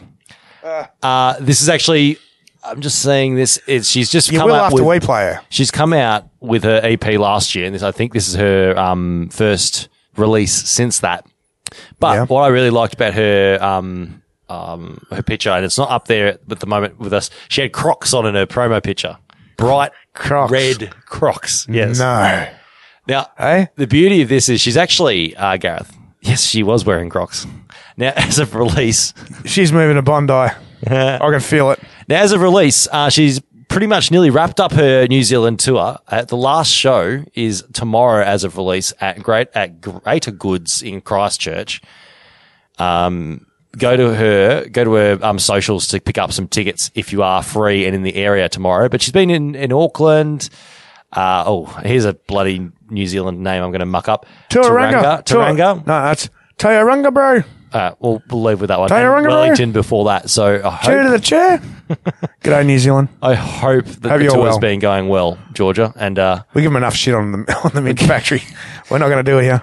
I've stopped trying to pronounce. I've stopped even trying to bother pronouncing the names because as our New Zealand guests that we interview always just sigh when I try and mispronounce their chair to towns. The chair.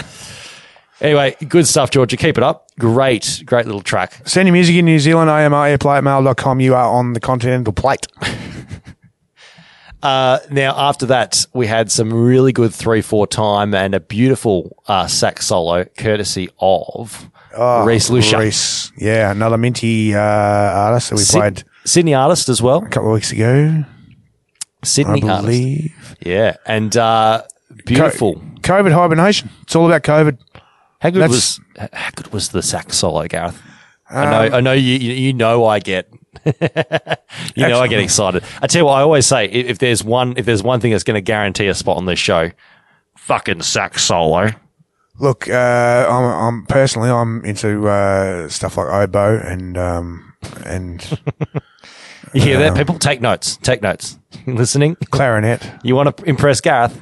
Yeah, just come and play me some oboe and clarinet, and you'll get airplay. Preferably at the same time. You'll get airplay on AMR. Don't you worry about that. In fact, coming up soon, I'm going to tell you my 4 favourite shows, gigs of the year so far, January through to April. I'll do that next segment. Very nice. Because I'll tell you what, I've seen some amazing shows this year. I'm going to go through you a whole lot of them. Well, you're very, very sport for choice too. Yeah. And the PRs have been amazing with media passes and everything. So, we're going to give them a shout out. We're going to do that soon. Yeah, absolutely. Check. Good stuff, Reece. It's Holding On is the song title. I don't think we mentioned it before. But yeah, that's coming. It goes like this. I'll keep holding on. Wrong song. Shit. What? We'll be back soon, folks. Reece Lucia with Holding On, and right now, Georgia Lines with No One Knows. Who knows what's coming up next? Possibly an alcohol review, possibly more Gareth rants, and possibly me farting into the microphone. It's just one of those talk. three may or may not happen. That's all you got to know. Yeah. We'll be back real soon. Wrap myself in a cloak to erode all the words that they say about me. Took a test on my best to admit what you know is the only right thing. On the fence, party dress, make a plan to give out what they think I should be. My defense is complex, what I choose for the eyes that decide what they see. Do you want me to burn out and throw myself down? Read out loud what you want me to say. I've been sipping on juice that's been so watered down. Now I'm all out of place. I'm at the end of my road of what they sold me. How long do I hold on for? No one knows me better than you.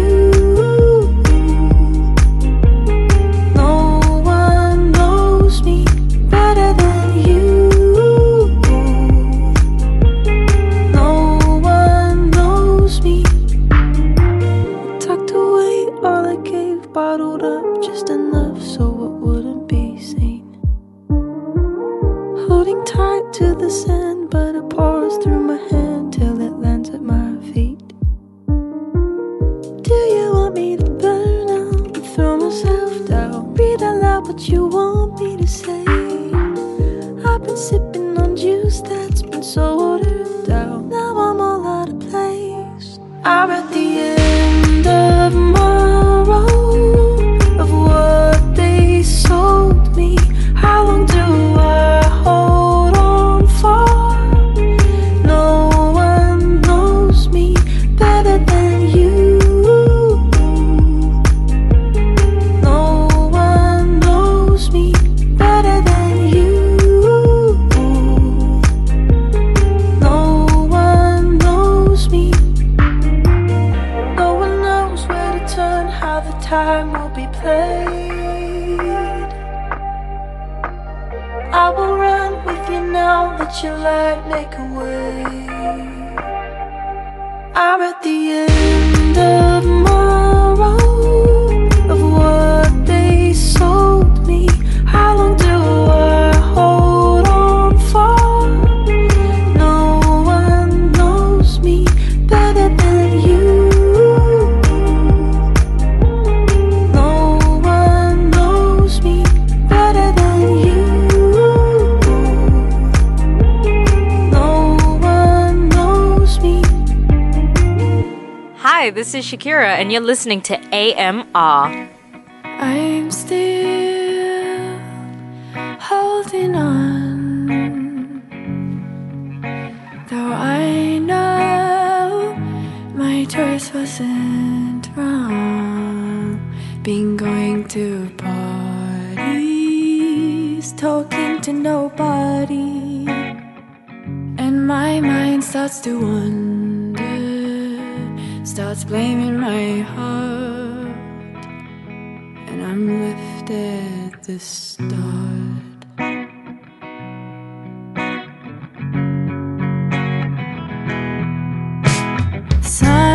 Sunrise in your blue eyes, you turned off your headlights and you turned to me. You said, darling, let's make some memories.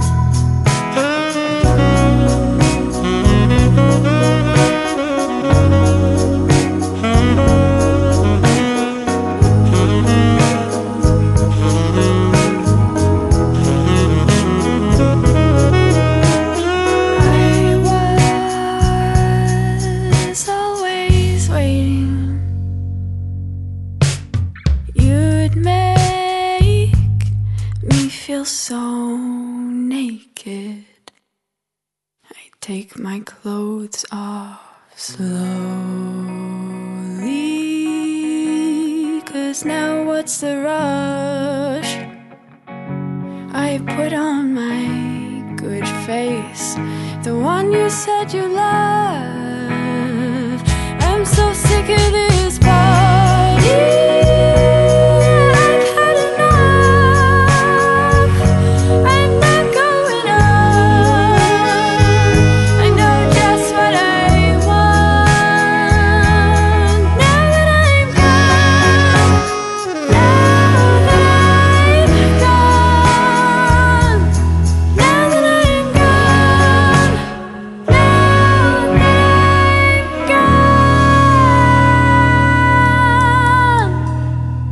Oh, yeah. That was Reese Lucia with Holding On. And before that, Georgia Lines with No One Knows. Yep, no one knows how much I've been holding on. You've been busting to take a piss all evening. Haven't you, dirty bastard? What? That's disgusting, Dan. Well, not more disgusting what you were saying in the break, which will not be mentioned. You'd be the sort of dude that'd drag someone to the cubicle at the end of the night. I swear. I'm not going to elaborate because I know exactly what you're talking about, and we're not going to stoop that low. That's shocking, Gareth. Shocking behaviour, isn't it? You wouldn't stoop that low. I wouldn't. No. Would you? No. Okay. Don't drag people to the cubicle at the end of the night. Whatever you do. Anyway, we're ready for some alcohol. Or you've already been. I said this. I said this before. I waited all night for fucking Dediri, right? And there was a line of like 30 middle-aged women. Is this when he played at Suki Lounge? Yeah. Trying to talk to him, and I had like 8. No, okay, it wasn't 8. It was 5. 5 pints. Don't exaggerate. If you're going to exaggerate, don't correct yourself. 5 pints of beer waiting to speak to Dediri, because I said, oh, look, I'll wait till the very end. Look, some of our listeners heard this story before. By the time I got to him, I was so pissed. You couldn't even interview him. You just got an ID. I couldn't put 2 words together. I'm like, can you just say, you're listening to AMR? Hey, I'm Dediri. And, he did really good. It's still the ID. It's a great ID, yeah. It's still used today. It's a great ID. But he's coming up at Suki Lounge very soon. Oh, yeah. We're going to SukiLounge.com.au. Nat Vaser is also coming up. Nat Vaser's at the end of the month, which I'm really keen for. I should be down there. Oh, man. I'll tell you what. It's the best freaking venue on the planet, Next time he comes down, you'll have to fucking stay sober. You want me to keep you away from the bar? That's incredibly hard, Dan, because sometimes I actually get to go behind the bar to take photography. Tell me about you, because you're going to mention your top 4 favourite gigs. I was going to go through something else first. I was just going to find it. Hang on, I've got to find my glasses. Some of the gigs I've been to just at Suki this year. I was going to go through them. And then I'm going to tell you my 4 favourite gigs from across the music world so far this year. Okay. So, and we have seen a few gigs, and I haven't seen them all either. But I forgot to actually write one down, and that was Gecko. Jared Holmes should have also been on the list. So, and also Blynn's Daisy West should have also been on the list. But I forgot you guys. I'm sorry, but you got to mention here. I love you. Honourable mention. Well, they're locals as well, so I really should mention the locals more, especially at Suki Lounge. But I've seen so many shows at Suki Lounge, and I've had some great company as well come with me, including Suze, who came and saw Jack Jones. I remember she was very excited to go along to that. She wasn't going to miss that. And Jason Singh from Taxi Ride. Now she got to interview Jason Singh. She did a good job too. Man, that was her very first interview in all-time history with AMR, and she was absolutely fantastic. And Suze has been absolutely amazing on the Mint Factory, as well as the AMR Suki podcast. Oh, yeah.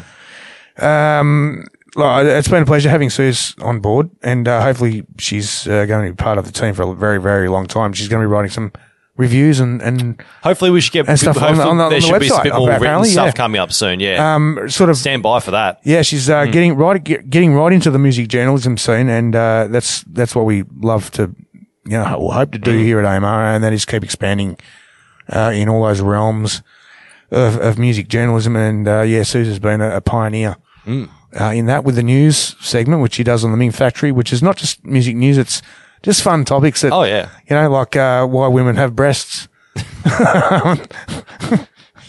Should really go for the top quality journalism. Or that there's so much dog shit pooed on Australian lawns every year that can fill the Sydney Harbour. Yeah, stories like that. The stories that matter. But also stories from the music world as well that actually matter as well. Can I have a 30-second rant here? Yeah. Dog shit. Now, it's bad enough. It's bad enough. No, it's bad enough dumping your dog shit. And this is a very important topic, and because it pisses me off no end. Because every time I take walks around my suburb, people leave their dog shit. They let their dog shit. Yeah, but you're in Box Hill, dude. Like, don't give away my location. Shut up. The dog shit. They make the dog shit next to the footpath and they leave it there. Now, one thing that is worse, right, is where they take the doggy bag. They shit the dog. They shit the dog shits. They pick it up in the bag, and you think, right, they're going to take it home. No, then they dump the bag, right? So not only are they making a mess on a public path, plastic, but it's plastic, it's rubbish. So not only it's like plastic and poo. You may as well just go start walking around with 2 middle fingers up in the air, going fuck the community and fuck the environment. Because I'm going to fuck both of yous. Well, how about this? Done. How about this? If the council allowed dogs, it should be up to them to put a doggy do. Why are they not doggy do bins? A doggy do pot or a hole in the ground every 400 or 500 metres or something. Well, I mean, you'd trip over it. That'd be the problem. Yeah, I mean, they can put an emergency telephone on a fucking freeway every kilometre. Yeah, that's like.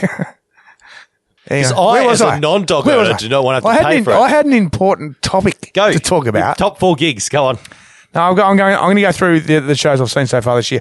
I did mention Daisy West and Jared Holmes, as well as, now have a listen to this, Jack Jones. Yes. AKA Irvin Thomas. Alpha Wolf. Ella Hooper. Bonnie Anderson. Daniel Champagne. Majak Dor. Press Club. Sarah McLeod. Jason Singh from Taxi Ride. Nathan Cavalieri. Zen Monkey. Chocolate Starfish. Void of Vision. I don't think I've missed any. I may have missed one or two. I'm sorry if I have. But it all sort of combines into one big blurry experience by the sounds of it. SukiLounge.com.au. Go and get your tickets to your show because I'm not kidding. It is the best show. Get up a few hours early. Go and have something to eat. A couple of beers in the beer garden. A little bit of a walk around town, and you'll have one of the best music nights you have ever had. And by the way, I love you, Stephen Sue. He's going to give you a big kiss next week when he comes down. Big sloppy Fern Tree Gully kiss. No, Belgrave kiss. Belgrave. They're in Belgrave. At the end of the line. Suki Lounge. Of course. Take the train. Yeah, so you can get pissed. 1648 Belt High, and that's right. Yeah, trains all weekend, all night. Why not? Now the four best shows I've seen all year, and there is obviously a couple of Suki shows there. Press Club, fucking amazing. Natalie as a front woman in a band is one of the best female fronted band I've seen in the sort of heavy realm. They're not super heavy. Watch out, Carly. You got some competition. They're stonker, right? Now, Carly's she's one of us, mate. Okay. You don't have competition when you're one of us, right? But, what a band, Press Club. I saw them, I think it was, early March, about Marchish. One band you got to see. Seriously, they're playing at Full Tilt, which is sold out, unfortunately. Via DAL, Destroy All Lines, coming up the Kobe Velodrome. Fucked if I know what date it is because I haven't got a ticket myself yet. Hopefully I will. All right, number 3, what have we got? Mia Ray at the Bowl. Now, how's this? She was the first artist. She was actually supporting Bernard Fanning and Something for Kate as well as Dediri. She was an absolute standout. I'm not kidding. She has the most beautiful voice I've ever heard live in a big arena. Her music, it really does focus on her vocals, so I'm not surprised. The stuff we've heard and had sent in, beautiful. And the feel in her music, and just how much fun she had. And when we rocked in, and this we're talking with COVID restriction, we're down to or was it 25 or 30% or something like that at the Myer Music Bowl. So we're cattle yarded onto these pods, which they call pods, or stage or decks or whatever they're called, where you can put 4 to 6 people in them. I rocked up there with Suze, which was their first real outside media representation of AMR. Straight to the bowl for Summer Sounds. Nice. How awesome! We love our girls here at AMR. We've got to give them, some reasons to be here other than our own good looks. Right. Something like that. Yeah. So I did take Suze to the show, and she had an absolutely amazing time, as did I, to represent AMR. Thanks to Summer Sounds Festival, who actually supplied the tickets. Nice. And that was one hell of a show, and it was great to see me get up with Dempsey, the old boy, Paul Dempsey. Yep. And because she had actually collaborated in another song with him recently, which was only just released only a few weeks ago. Fucking amazing stuff. All right, number 2. Void of Vision. You love those guys, don't you? Metal. We're talking metal core to the core. All right, we're talking some of the best bands. Knock your socks off. I've ever seen in heavy music. Look, what a privilege it was to catch up with Jack Bergen, the lead singer, and interviewing the week before the show on Heavy Reborn, and then to go and catch the show, and then to run into him and just grab a drink of water. Hey, are you Jack? Oh yeah, that's me. Oh, I'm Gareth Raymer. Oh yeah, and then just see this you guys. When did you interview him for? Because you've interviewed him for Heavy Reborn, haven't you? Yeah, just a week before the actual show right. live. Yeah, at Suki. So it was kind of. It's good when they remember what you're like when you're going back after you've interviewed them, isn't it? Yeah, and they fucking fucking that was great fun, and it's bands like Void of Vision and Thornhill. The heavier, stonkier, just mad bands. I mean, look, a lot of people out there are thinking, heavy music, I'm not really into it, some of it's good, some of it's not. You got to go to a show and see a metalcore band, especially from the crew from Destroy All Lines, and make sure you see it at Suki, because it really is such an intimate venue. You can get up really close. You can actually see how these bands operate. It is one hell of a freaking show to see the most talented heavy bands on the fucking planet, and you're only literally 5 to 10 meters away from the lead singers of some of these bands that are actually filling out or backing bands like Parkway Drive or could be some of the bigger American bands, whoever the fuck it is, well, get out and see one, and follow Destroy All Lines, because those dudes are legends. Number one, Birds of Tokyo with Melbourne Symphony Orchestra. Now, we know these guys very well. Birds of Tokyo. The drummer from Birds of Tokyo, Adam Weston, is in fact the head honcho out at Firestarter Media, which sent through. They've been a little bit quiet lately because they're on the other side of the continent. They've had a lot of shows with Birds. They're sort of recouping with Birds of Tokyo and stuff. But Adam Weston has been amazing with the music, as well as our mate. Shit, I forgot the fuck. I've gone blank. You mean the other guy from Firestarter? Yeah. The other guy. He's going to kill me now. Yeah, John. That's it. No, I couldn't think of his name. But yeah, Westy and John, they're Bob. great. They're great reps. Bob.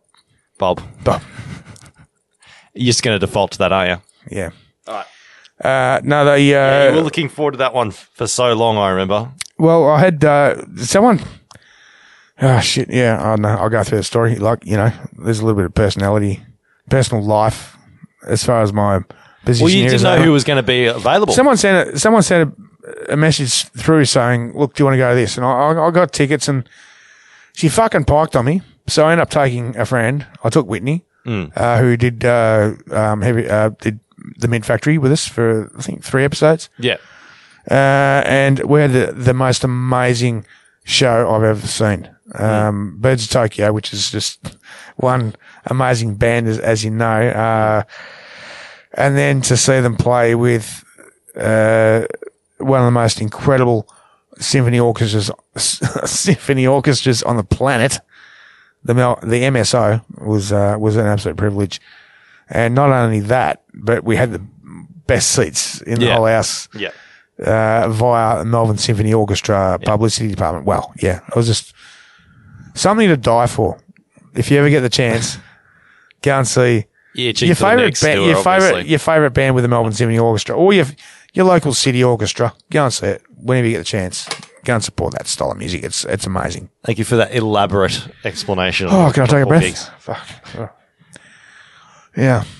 Thanks to everyone that came with me to those shows too, by the way, whoever you may be. All right, let's do alcohol review. Oh, fuck. Do you want to already? Well, yeah.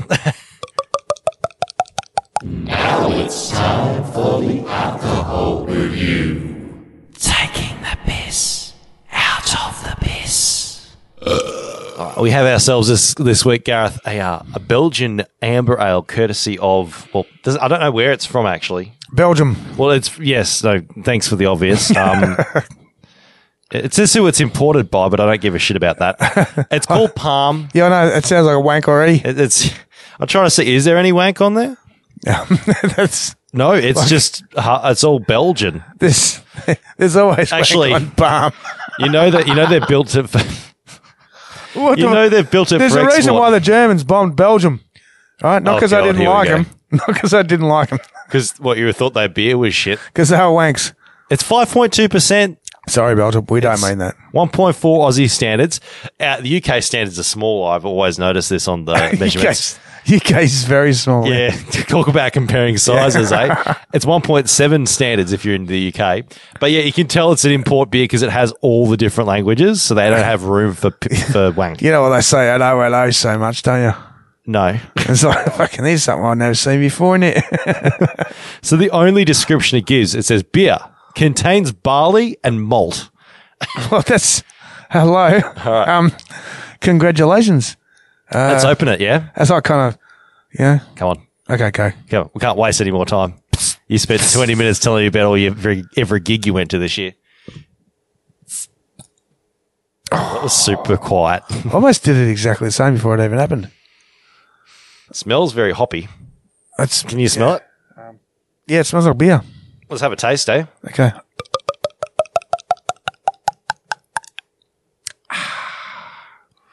Yeah, it tastes like Chardonnay. Riverside Landing. What's that? Says that as he takes another sip of the Riverside Landing. It's got a very pleasant bitterness to it, I would say. I know you would hate this. Is it a bitter? Mm-mm. No, I don't mind bitter. It gives a taste.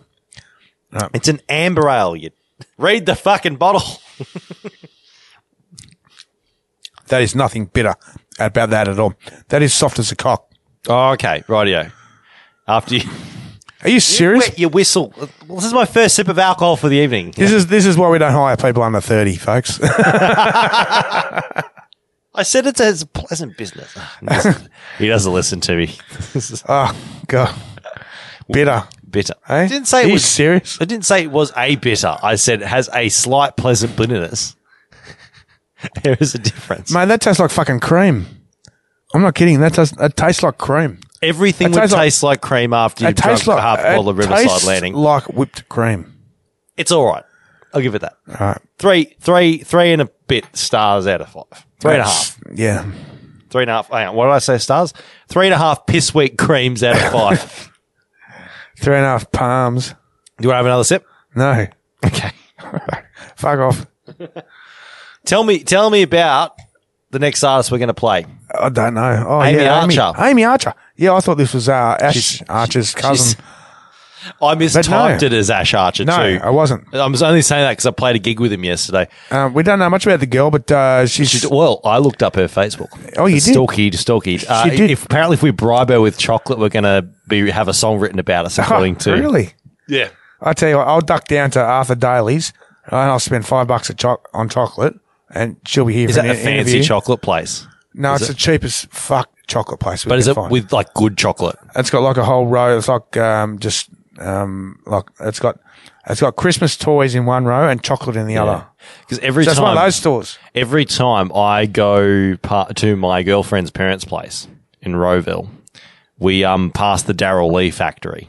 And every time, we're going to go in there. So you know what? We never do. You know what? I used to work at Cadbury. You did? Traitors of the cause, I see. Amy Archer, if you're listening, I did actually used to work at Cadbury. I have secrets, okay? I've got cheat codes. What, to get extra chocolate? I think they all expired in 1997. No, I've got like I can bribe her with cheat codes. Of how to actually make chocolate. And what? Giving away industrial secrets. I can give away those secrets. Yes. Cool. Okay, if I get a knock on the door from ASIO, I know where to direct them then. No, I don't think ASIO make chocolate. Don't they? No. Okay. No, they make chocolates with like listening devices in it. Do they? Yeah, they're little pills in there. They're microscopic. So then when they give them to the Chinese spy and they swallow it, they don't know they're really getting bugged. Okay. You didn't hear it from me. Hey, no, you heard it from Birdie. If ASIO's listening, you didn't hear it from me. Now I know what Birdie Beetle is. Hey, that's the that's the Cadbury version of a bug. Oh, but I hope that was probably Haley's. Amy, what's your favourite chocolate? We'll send you some.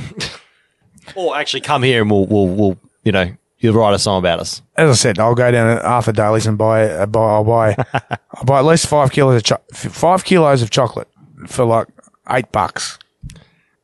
Amy's from Melbourne, by the way, too, and very, very, very young too. She's at the time of the riot, she was. Well, I don't know if that's still her age. Okay, no, hang on a sec.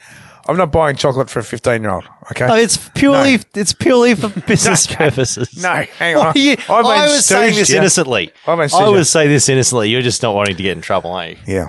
No, I don't buy chocolate. No, I'll buy a chocolate. Okay, I promise I will. Just bring your mum. Just chocolate. God. Okay. I was trying to keep this above board, and here you are being stupid. What do you mean? I'm saying she can bring her mum. There's a family-friendly studio, Dan. That's what I was thinking.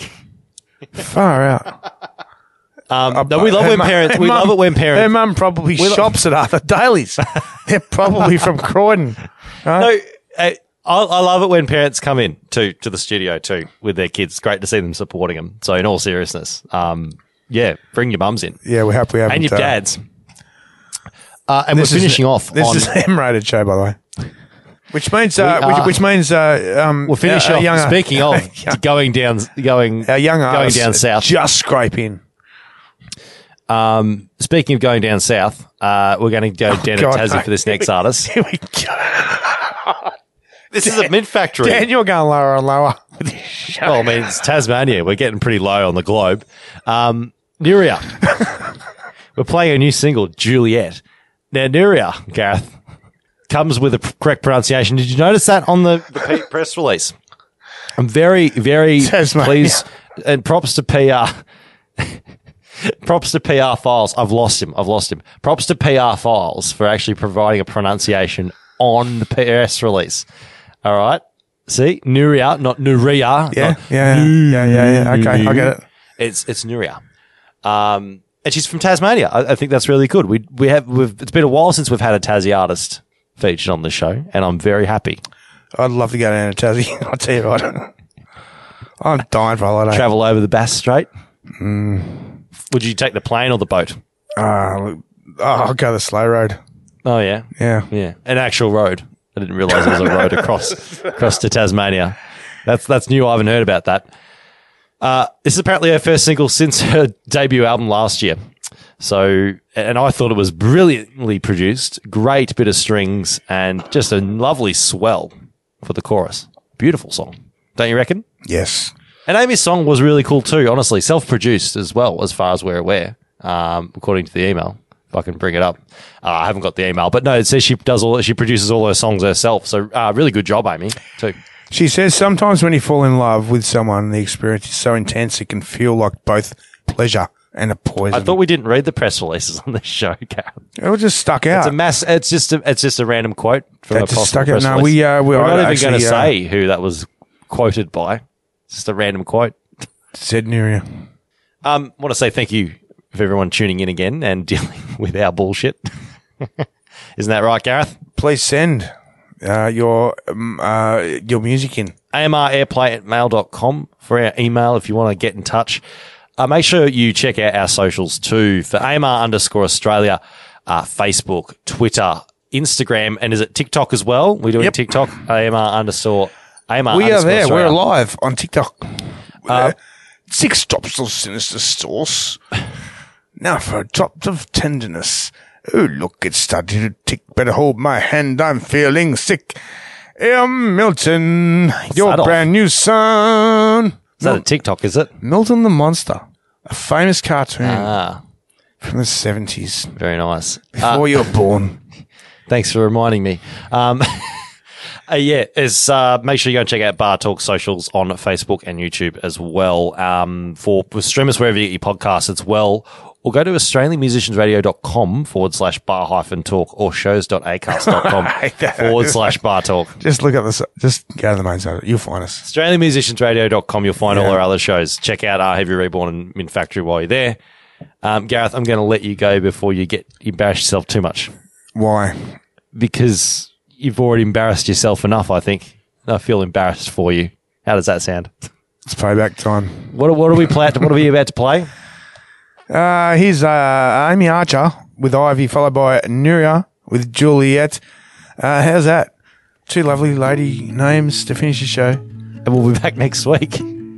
Hopefully with a date. On Bar Talk. To a metal show. Maybe. We'll see. Catch ya. Bye. Bye, Dan.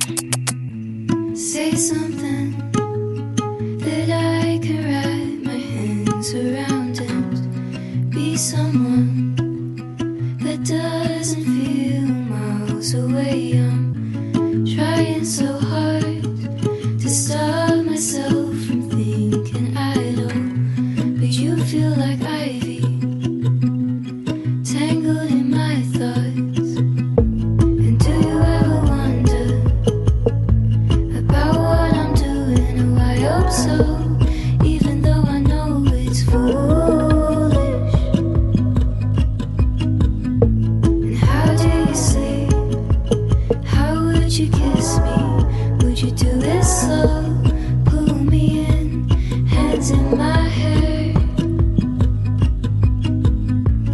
Are you out in the dark with some girl who whispers soft and draws you in like air she breathes? I don't feel the same. It's not like me to dream of chaos and hands wrapped around mine, intertwined.